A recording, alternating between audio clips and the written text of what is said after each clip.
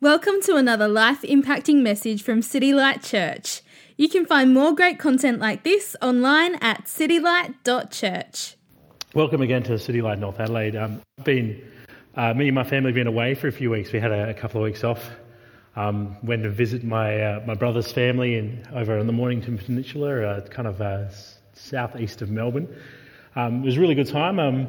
All the kids kind of did get sick though. That's always fun. And then this weekend, just the last couple of days, in fact, we're still kind of maybe 3/4 of the way through, if I'm being optimistic. We've been moving house as well. So it's been a bit of a hectic time, but we're really glad to be back with you after a bit of an absence. We have been journeying through, and I've been partnering with you, the family here, through the podcast, listening to Asking for a Friend. And over the last few weeks, there's been some awesome sermons and messages here. So if you have, like me, been away for a few weeks, or if this is your first night here, I'd encourage you to go back and listen to the podcast for the last few weeks. It's just been some really great stuff. But today's topic, I have the pleasure of preaching with you and sharing with you, and it's this. It's a bit of both a philosophical question and a theological question, a bit of both, and it's this. Can we be good without God? Can we be good without God? So first I'd like to start with a psalm that I've selected, and also then ask if you'd join me in prayer. So it'll be up on the screen. We're gonna read Psalm 14, and then we're gonna pray. Sound good? All right. Psalm 14. The fool says in his heart, there is no God. They are corrupt, and they do abominable deeds. There is none who does good. The Lord looks down from heaven on the children of man to see if there are any who understand, who seek after God. They have all turned aside. Together they have become corrupt. There is none who does good, not even one. They have no knowledge, all the evildoers, who eat up my people as they eat bread, and do not call upon the Lord. There they are in great terror, for God is with the generation of the righteous. You would shame the plans of the poor, but the Lord is his refuge. Oh, that salvation for Israel would come out of Zion, when the Lord restores the fortunes of his people. Let Jacob rejoice, let Israel be glad. Let's pray. Heavenly Father, we thank you that we can live in the world that you have made, where there is goodness, where there is right, where your light shines upon all of us. We want to pray that as we consider this topic together, you would illuminate us by your Holy Spirit and give us understanding that is not of our own. We would ask that we would, through this time together, see more of your beauty, experience more of your goodness, and see more of your glory. In Jesus' name, amen. So, this question, asking for a friend. Can we be good without God? I think this is a really great question.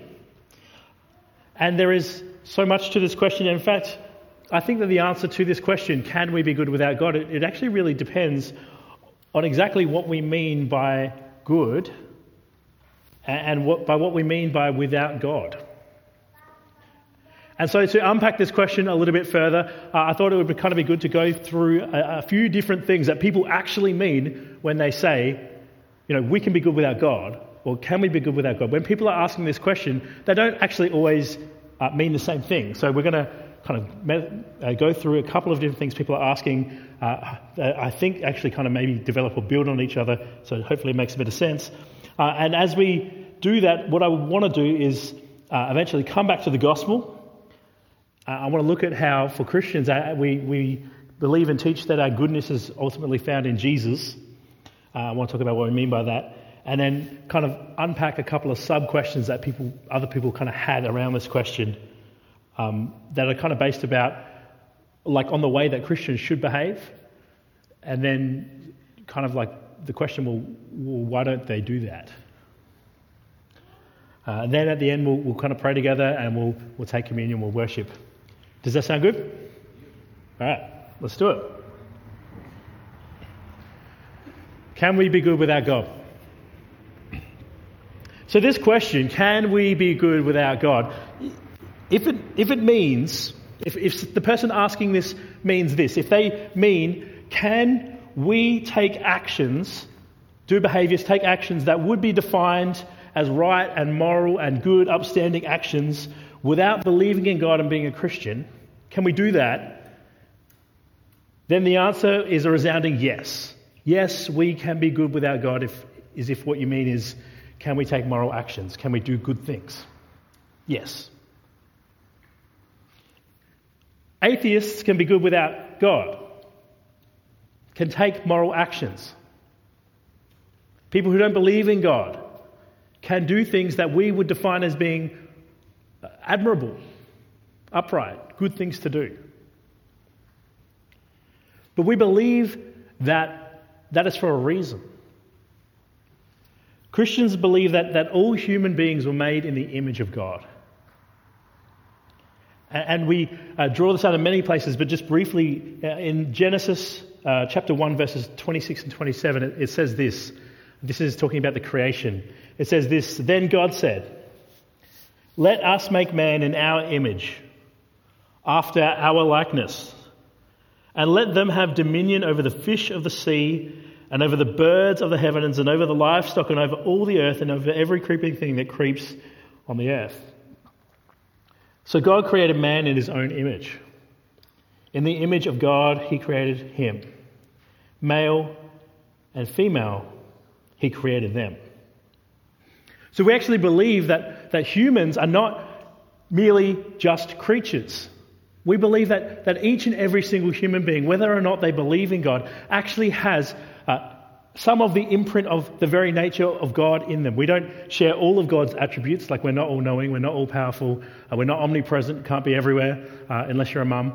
But we share some of God's attributes. And so being made in his image, being made in his likeness, being a reflection of him in our very nature, in our creation, we have an innate sense of right and wrong, of justice, of morality. And Romans chapter 2 verse 15 would completely back this up. It says that those who do not have the Mosaic law, which is the law given to the Jewish people by God through Moses, when they don't have that, they actually have a copy of the law. They don't have the stone tablets, they don't have the books of the law written down, they don't have that memorized as many of the Jews would. They still know the law through the conscience that was given to them by God. It says in Romans 2, 14 and 15, it says this, "For when Gentiles," and that is all those non-Jewish people who don't have the law, so most of us here, who do not have the law, when they by nature do what the law requires, they are a law to themselves, even though they do not have the law. They show that the work of the law is written on their hearts, while their conscience also bears witness. And their conflicting thoughts accuse or even excuse them. We all, every one of us, we all have a God-given conscience. We know what is right and what is wrong. And so, of course, someone can act in accordance with that God-given conscience without believing in God. Your God-given conscience is still there whether you believe in him or not.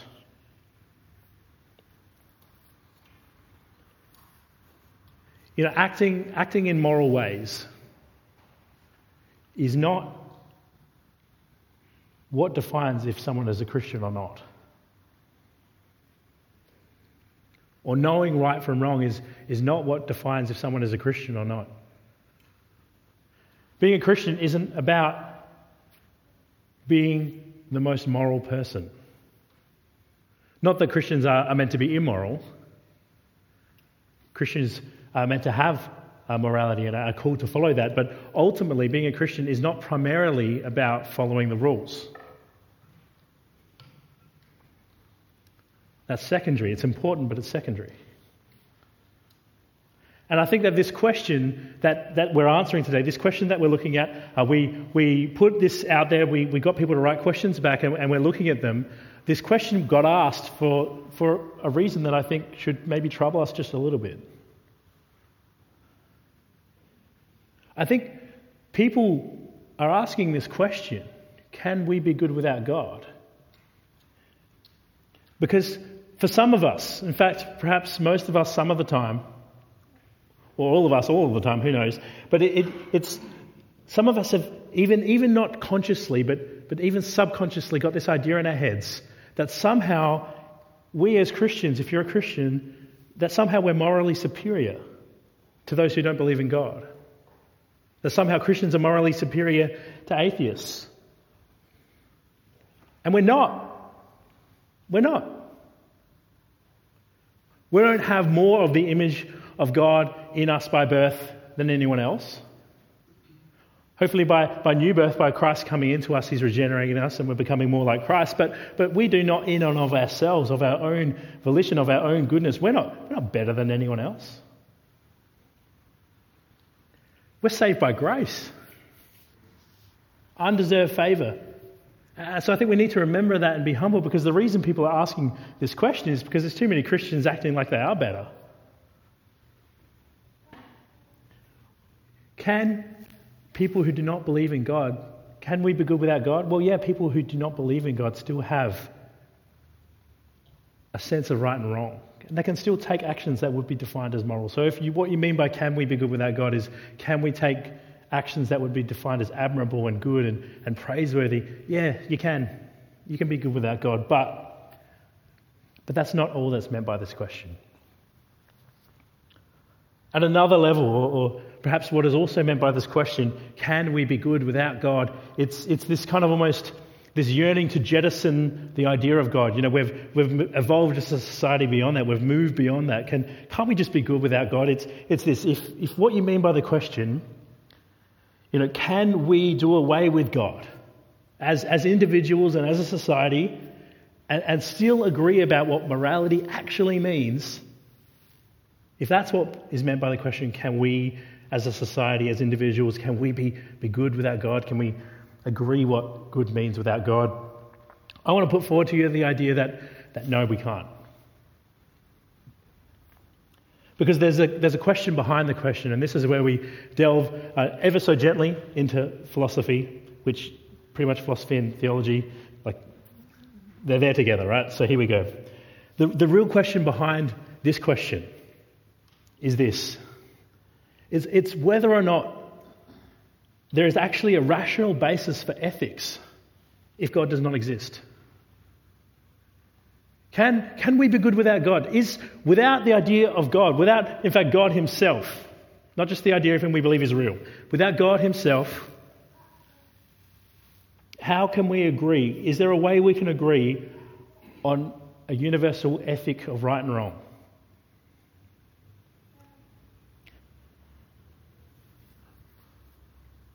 The question being, without the moral law or without the standard of good that God is and has for us, how do we define what is and what is not good?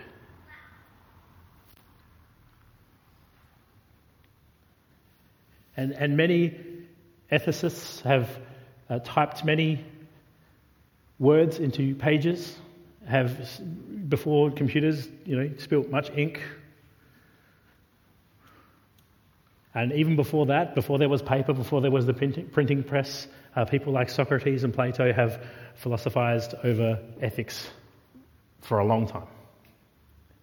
There are many, many different ethical theories. Can we be good without God? Where do we get an ethic of morality without God?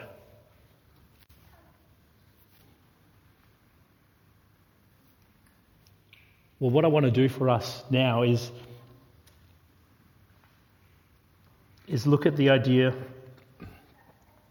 that without God, all our attempts to come up with an ethic that will work, that is universal, that is standard, that is applicable to all, they all fall short.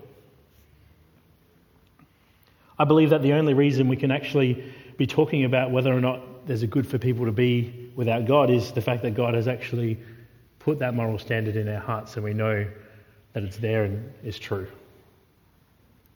I believe that if God does not exist, then everything ends up being relative and subjective and not universal.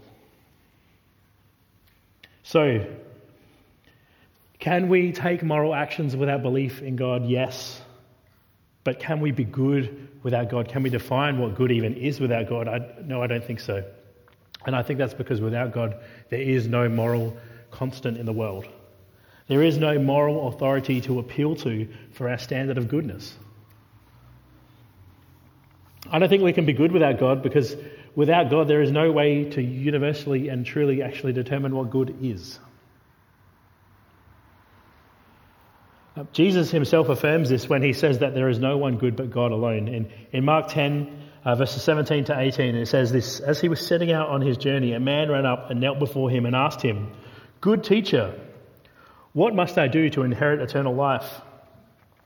And Jesus said to him, "Why do you call me good? No one is good except God alone." Now, in this passage, Jesus was really actually trying to point to the fact that, hey, I'm God, but his statement is still true. God alone is the pure good, the pure standard of goodness. So what does it mean to be good without God's standard to measure it by? Can we do away with God? No, I don't think so. So what I want to do now, if you may, is to kind of go on a journey through the main ways that we could try and work out or define a standard of good without God, and then I want to show why they don't work and how they break down. And so kind of the first thing that people might say, yeah, we can be good without God because aren't we all born with an innate sense of goodness? We don't need God to tell us what's good, we just know. And yes, that's true, but that is actually actually an argument for the existence of God. The fact that we are all born with an innate sense of right and wrong, it's actually called the moral argument, and it's a classic argument for the existence of God. We are all born with a sense of what is right and wrong, but in a fallen world, we know it, but we don't necessarily do it.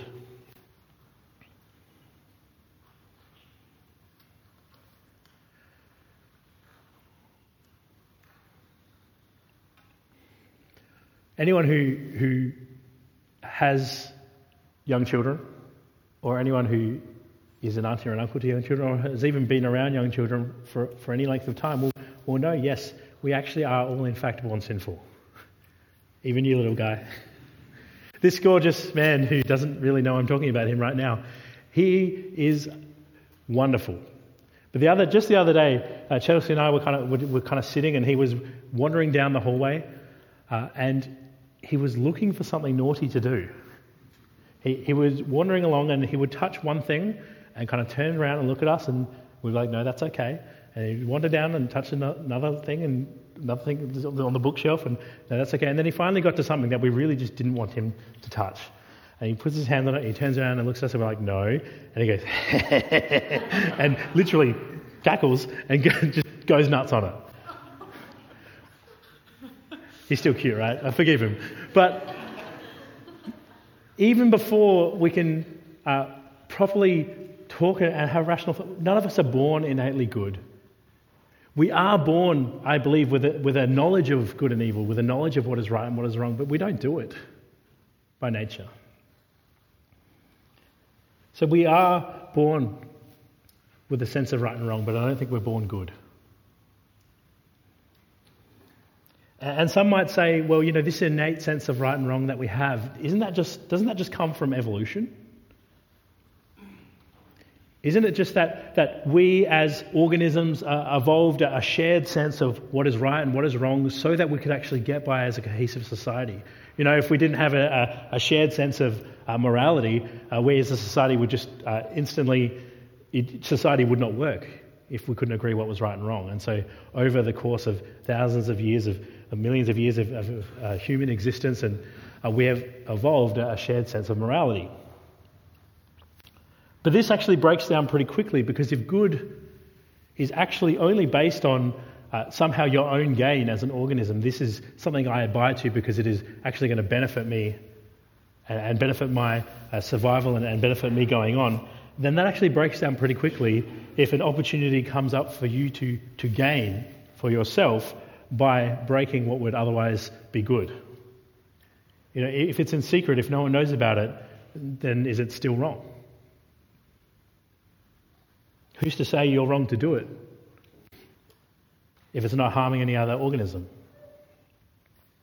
If it's just kind of an ethic of survival of the fittest, things can break down pretty quickly. I mean, we know that if a cat kills a mouse, it's normal, it's natural, it's okay. We know that if a lion kills a zebra, that's normal, that's okay. In fact, we even know that if a lion kills another lion, like if one lion comes into another lion's territory and it kills them, we know, okay, well that's just lions, right? That's just what they do. He shouldn't have been in that guy's territory, like he was trying to expand his own. But we think, yeah, that's okay, that's lions being lions. But if a man kills his own grandmother to receive his inheritance early, we know that's not okay. But why isn't that okay?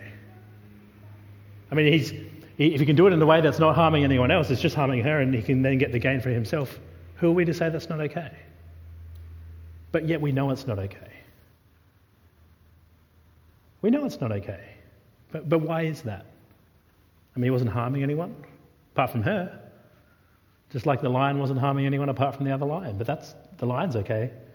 The only way we can say that one organism, one human cannot do that to another human is because we believe that we have been given a morality by God that says that's not okay.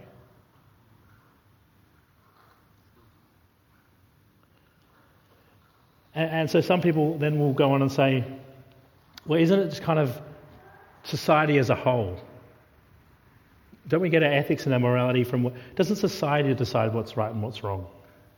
And this is the idea of consensus. So we get our ethic of what is right and wrong, our morality from, well, this is what the majority thinks. And that could be all right if you were in a world full of smart, wise and kind people. But reality is we're not. The example would be if there was two communities that lived on two opposite hills, and in this community the consensus was everyone believed in this community that the right and proper and ethical and moral thing to do would be that we can eat chickens and cows and pigs. That sounds great.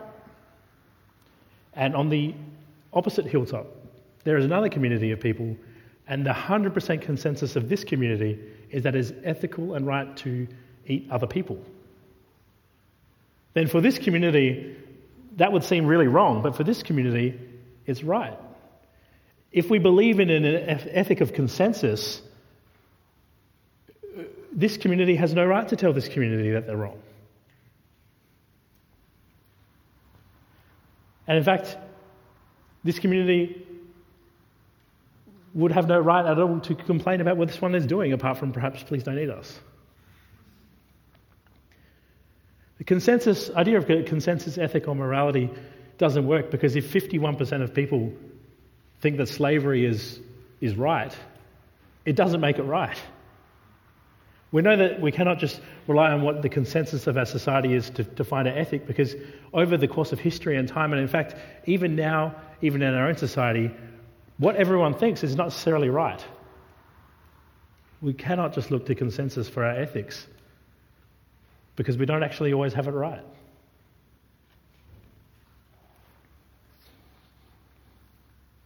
A further idea would be, well, can't we just define good and evil without God? You know, we know what good and evil is. Let's just look as a society, all of us, we know what good and evil is. Can we just kind of get rid of the idea of God? And we do know what is right and wrong, again, as God has written it on our hearts. But I would put forward the idea that we cannot actually defend it without God. We cannot defend it as true without God. David Hume, who was an 18th century Scottish philosopher, he asked this question, and it's a famous question that he has, and it's the question that you can't really, he puts forward the idea, you can't decide what ought to be by looking at what is. And this is Hume's famous ought is question. And so he kind of put forward this really idea that helps us to think. It's the idea that people kind of take how things are and use it to define how things should be. And it's a fallacy that we fall into often. And we cannot actually deduce what ought to be from what is.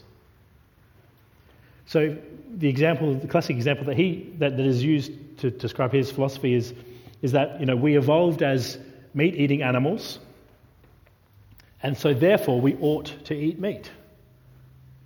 And for probably 90% of the room or more, that sounds like really awesome. Yeah, that's true. But for the other percent who are vegetarian, they'd say, well, no, that's not true. We can't actually just look at what is to define what ought to be. Because like in the previous example with the two communities, sometimes what is not what ought to be. So yes, we all have an idea of right and wrong, but we can't defend it without God, because just because something is doesn't mean we can say it ought. We need God for the ought.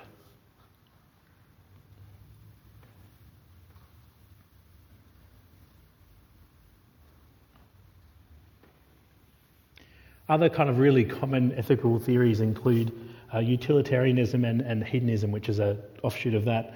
Where the ends justify the means. It's a teleological ethic for those who are into ethics. All of you probably. So this is kind of like this idea is that what is ethical or what is right is what does the most good for the most number of people. So under this ethic, if killing 49 people meant that 51 were more happy and more fulfilled and it brought a great amount of joy on the whole, then that would be the ethically okay thing to do. And that's all well and good if you're the 51, but not if you're the 49. And so we can see that just a teleological, hedonistic ethic cannot be universally applied to all people. It's not universally okay.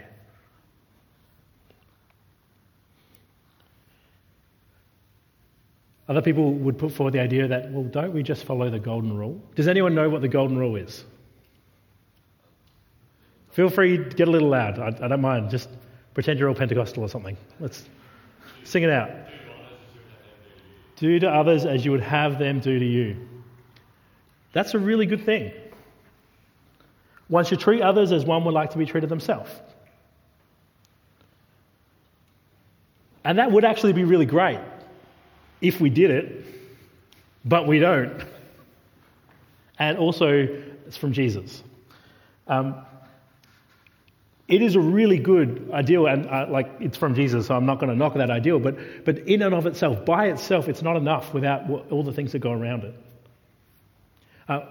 My wife Chelsea she's an educator, she's a teacher, she's worked in a lot of different school communities, and there was this one school community that she worked in where this golden rule thing was like, it was the thing. And so in every classroom, on every wall, this do unto others as you'd have them do to you was written there, and this is what the educators and the teachers would point to help the students kind of guide their ethical behaviour. And kids are clever. Like, they're cleverer than sometimes I think as we get older, our brains crystallise and we don't think as clearly. These little kids are pretty clever. And they could use this ethic to justify their bad behaviour. I'll tell you how. And so this is why this rule by itself is not enough. One of the kids would just say, like, push another kid, and the teacher would come and say, is that okay? And they'd say, well, they pushed me, so obviously that's how they want to be treated. So this do unto others it doesn't actually work isolated without the rest of the things around it, because the truth is this, is that sometimes people do not actually want to be treated as well as they deserve. Sometimes people do not want to be treated as well as they deserve. And in fact, without the forgiveness and grace and redemption and restoration that we find in Jesus, do unto others as you'd have them do to you, actually it degrades pretty quickly without forgiveness, because all of a sudden when they hurt me, obviously they want to be hurt, and I'll hurt them back. So this, in and of itself, just by itself, without the rest of the law, moral law behind it, and especially without forgiveness and grace behind it, breaks down pretty quick.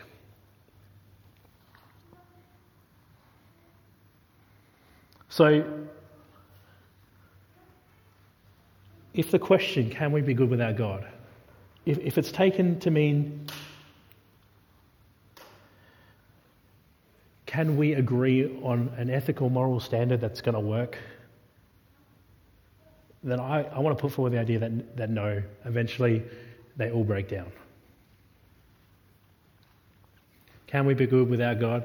No, I think we need God as other, as separate from us, to define our standard of goodness. He alone is perfect and right and just. This question may also be asked with this kind of heart or intention: can we be good without God? It could mean this: can we be counted as good people without God? Then again, I think the answer is no. We need God to be counted as good people. And in Jesus we have him. In answering and asking these questions, someone wrote down and someone asked this. In one sense, I love this question, but in another sense, I'm going to respond to it differently. Someone asked, why can't you just be a nice person? And I don't know who asked this, and so I'm at liberty to answer in this way. But if I did know, I probably wouldn't answer in this way. But why can't you just be a nice person? My response to that is, yeah, why can't you? Because you can't. You can't just be a nice person. Believe me, I've tried. I fail daily. Just ask my family. Why can't you just be a nice person? I can't. You can't. If we could, wouldn't that be great? But again, I mean, who's to say what's nice without God anyway? We can't be nice people. We've tried. And I don't care if you believe in God and you believe in his ethical moral standard, that is great and that's awesome. But if you're here and you're not a Christian, you are equally welcome here. And this also equally applies to you. I want you to consider for a moment, if you're here and you're not a Christian, you don't believe in God. In fact, even if you are a strong atheist and you're here in this room, please, you're welcome. We're glad you're here. But consider this for a minute. Whatever ethical standard you live by, whatever moral standard you live by, could you honestly say that you actually live up to that? That you honestly keep it all the time? Would you say that even if you don't believe in the Judeo-Christian standard of morality, whatever your ethic is, whatever your standard is, would you be defined as a nice person by that standard? As good all the time? Do you always honestly keep it? I would wager a hefty bet, if I was a betting man, that no, you don't.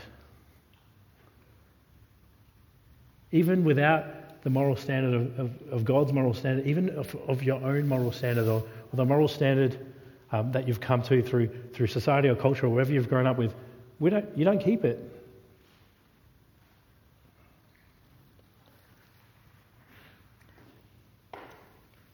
I think we cannot be good without God because we've tried. And the message of Christianity is that God was good for us.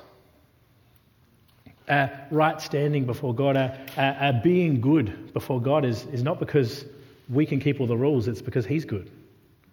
Romans 5 verses 8 to 11 says this. It says, God shows his love for us in that while we were still sinners, that is, while we were people who were not good, who were not nice, who were not always doing good, while we were still sinners, Christ died for us. Since therefore we have now been justified by his blood, in him declared good, much more shall we be saved by him from the wrath of God. For while we were enemies, we were reconciled to God by the death of his Son. Much more, now that we are reconciled, shall we be saved by his life. More than that, we also rejoice through our Lord Jesus Christ, through whom we now have received reconciliation.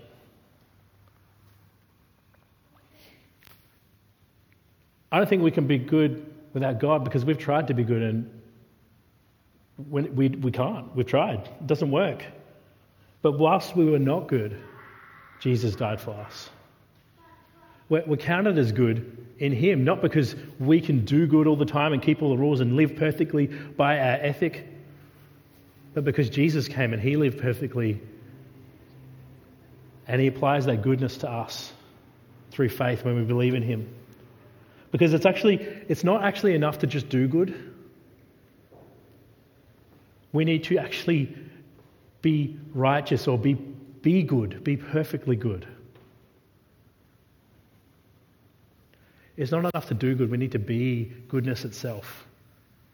And each and every one of us, we know that no matter what the ethic we consider, none of us have done that. None of us could say we are purely good. Hebrews 11:6 says that without faith it is impossible to please him.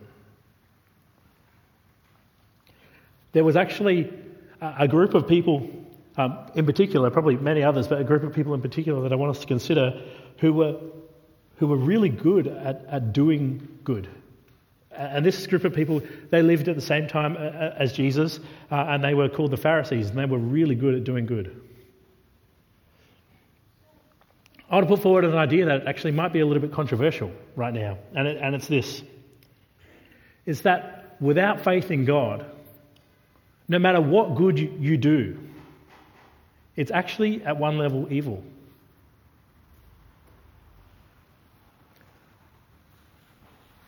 These Pharisees, they loved money and they loved the praise of other people. I want to put forward this idea that may be controversial, and it's this: if you don't actually have faith in God, if you're not acting out of your faith in God, that any good that we actually do is actually a form of idolatry, because it's done for something or someone other than God, ultimately. So these Pharisees, they were the goodest. They were the gooderest. But they were good for bad motivations. And so therefore they were not good.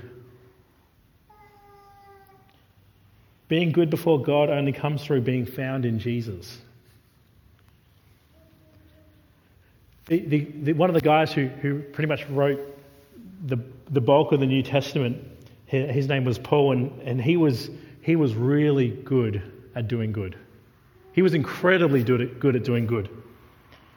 But he came to see that all of his doing good was actually pretty worthless. And he came to see grace. He writes about this in Philippians 3. He writes this: "Finally, my brothers, rejoice in the Lord. To write the same thing to you is no trouble to me and it is safe for you." And then what he's going to do is he's going to give people a warning and say, look out for people who are going to try and make you impress God by doing good. So he writes this. He goes, "Look out for the dogs. Look out for the evildoers. Look out for those who mutilate the flesh."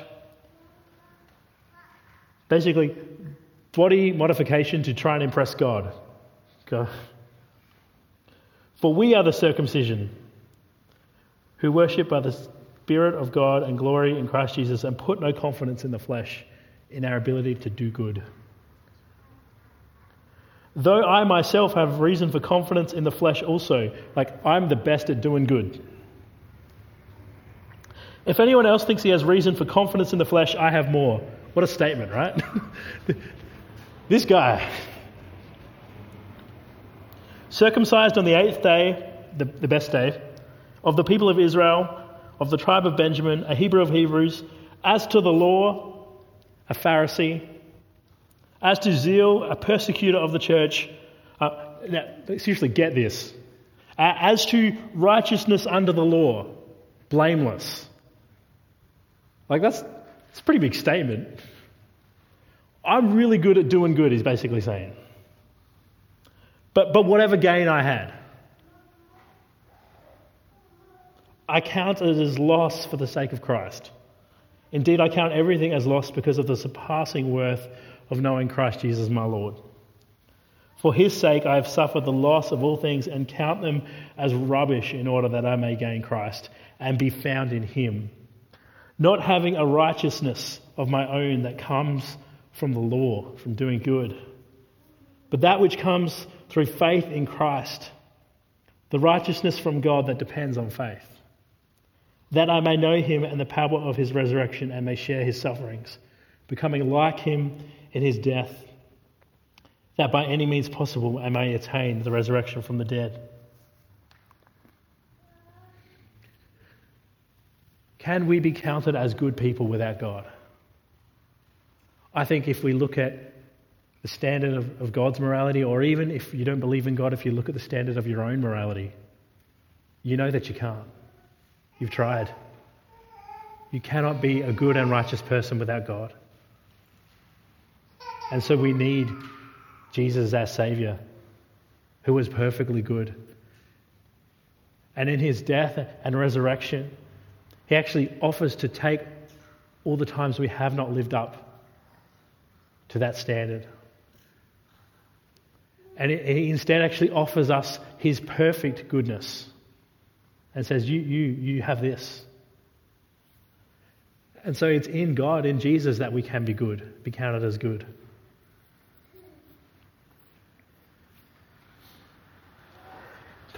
Related to this and following on, someone else asked this question. There's a couple of questions that people asked. They said, why is there so much hypocrisy in the church? How is the church good for the world if it's full of bad people? Why do you need God?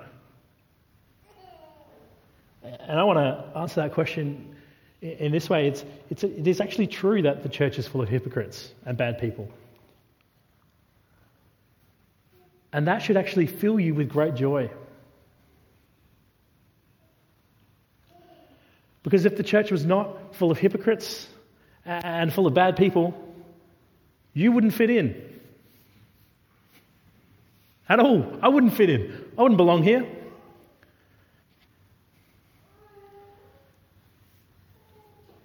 Many atheists or people who do not believe in God, they actually do act more morally than people who claim to be Christian. The church is full of bad people because we know that we need Jesus. Because the church is not actually primarily about doing good.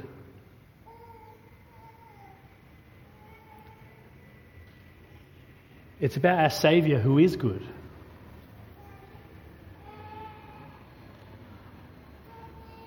Now, that doesn't mean that Christians have an excuse for bad behaviour. I'm just trying to fit in, right? It doesn't mean we have an excuse for bad behaviour, because in Christ we are being transformed more into the image of the Son, more into his likeness. But we are not there yet. We're in process. We are being transformed. It's not finished yet. We are being transformed into the image of the Son. And so the fact that the church is full of hypocrites and bad people should fill you with joy, because there isn't anyone else for it to be full of. And in fact, there's always room for one more. We are in the process of being transformed, and the church is still good news for the world, because it's the people of God with the message that it is not about how good we are, but it is in fact about how good our Saviour is.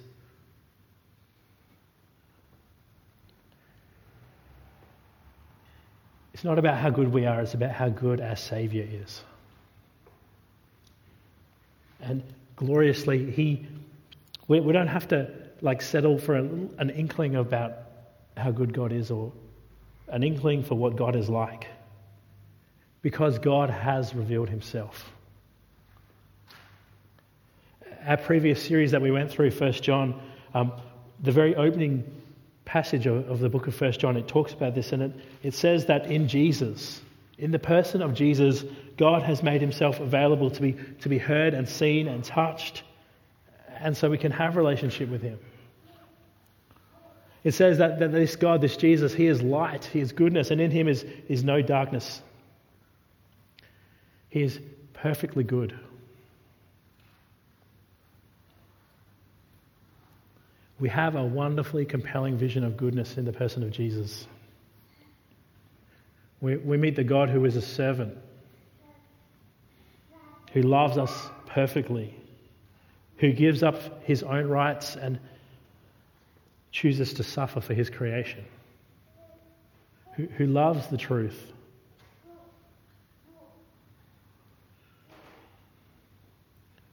and also who invites us into relationship with him so that we can share in his goodness.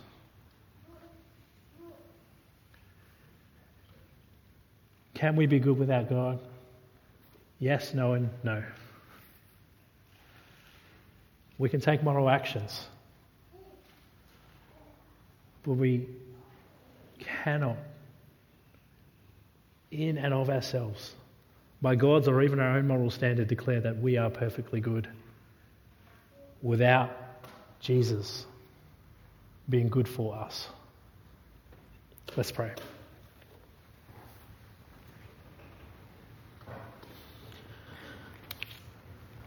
Heavenly Father, we thank you that you are so very good to us.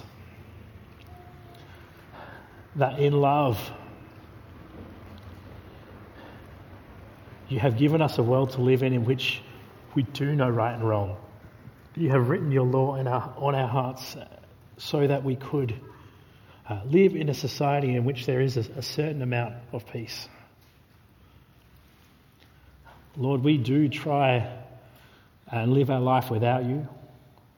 We do try and define our life without you. But no matter how we define life, none of us can live up to a standard of goodness that would even please us without you. We thank you that in love you sent your Son Jesus, who was light and goodness, who died for us, so that when we are found in him through faith, we can be good. Not because we do good, but because you are good. We thank you for your generosity to us. Amen. Thank you for listening to audio from City Light Church. We hope you found it helpful and we'd love for you to share this message with others. For more great content, more information about City Light Church, or to donate to the work of City Light Church, visit us online at www.citylight.church.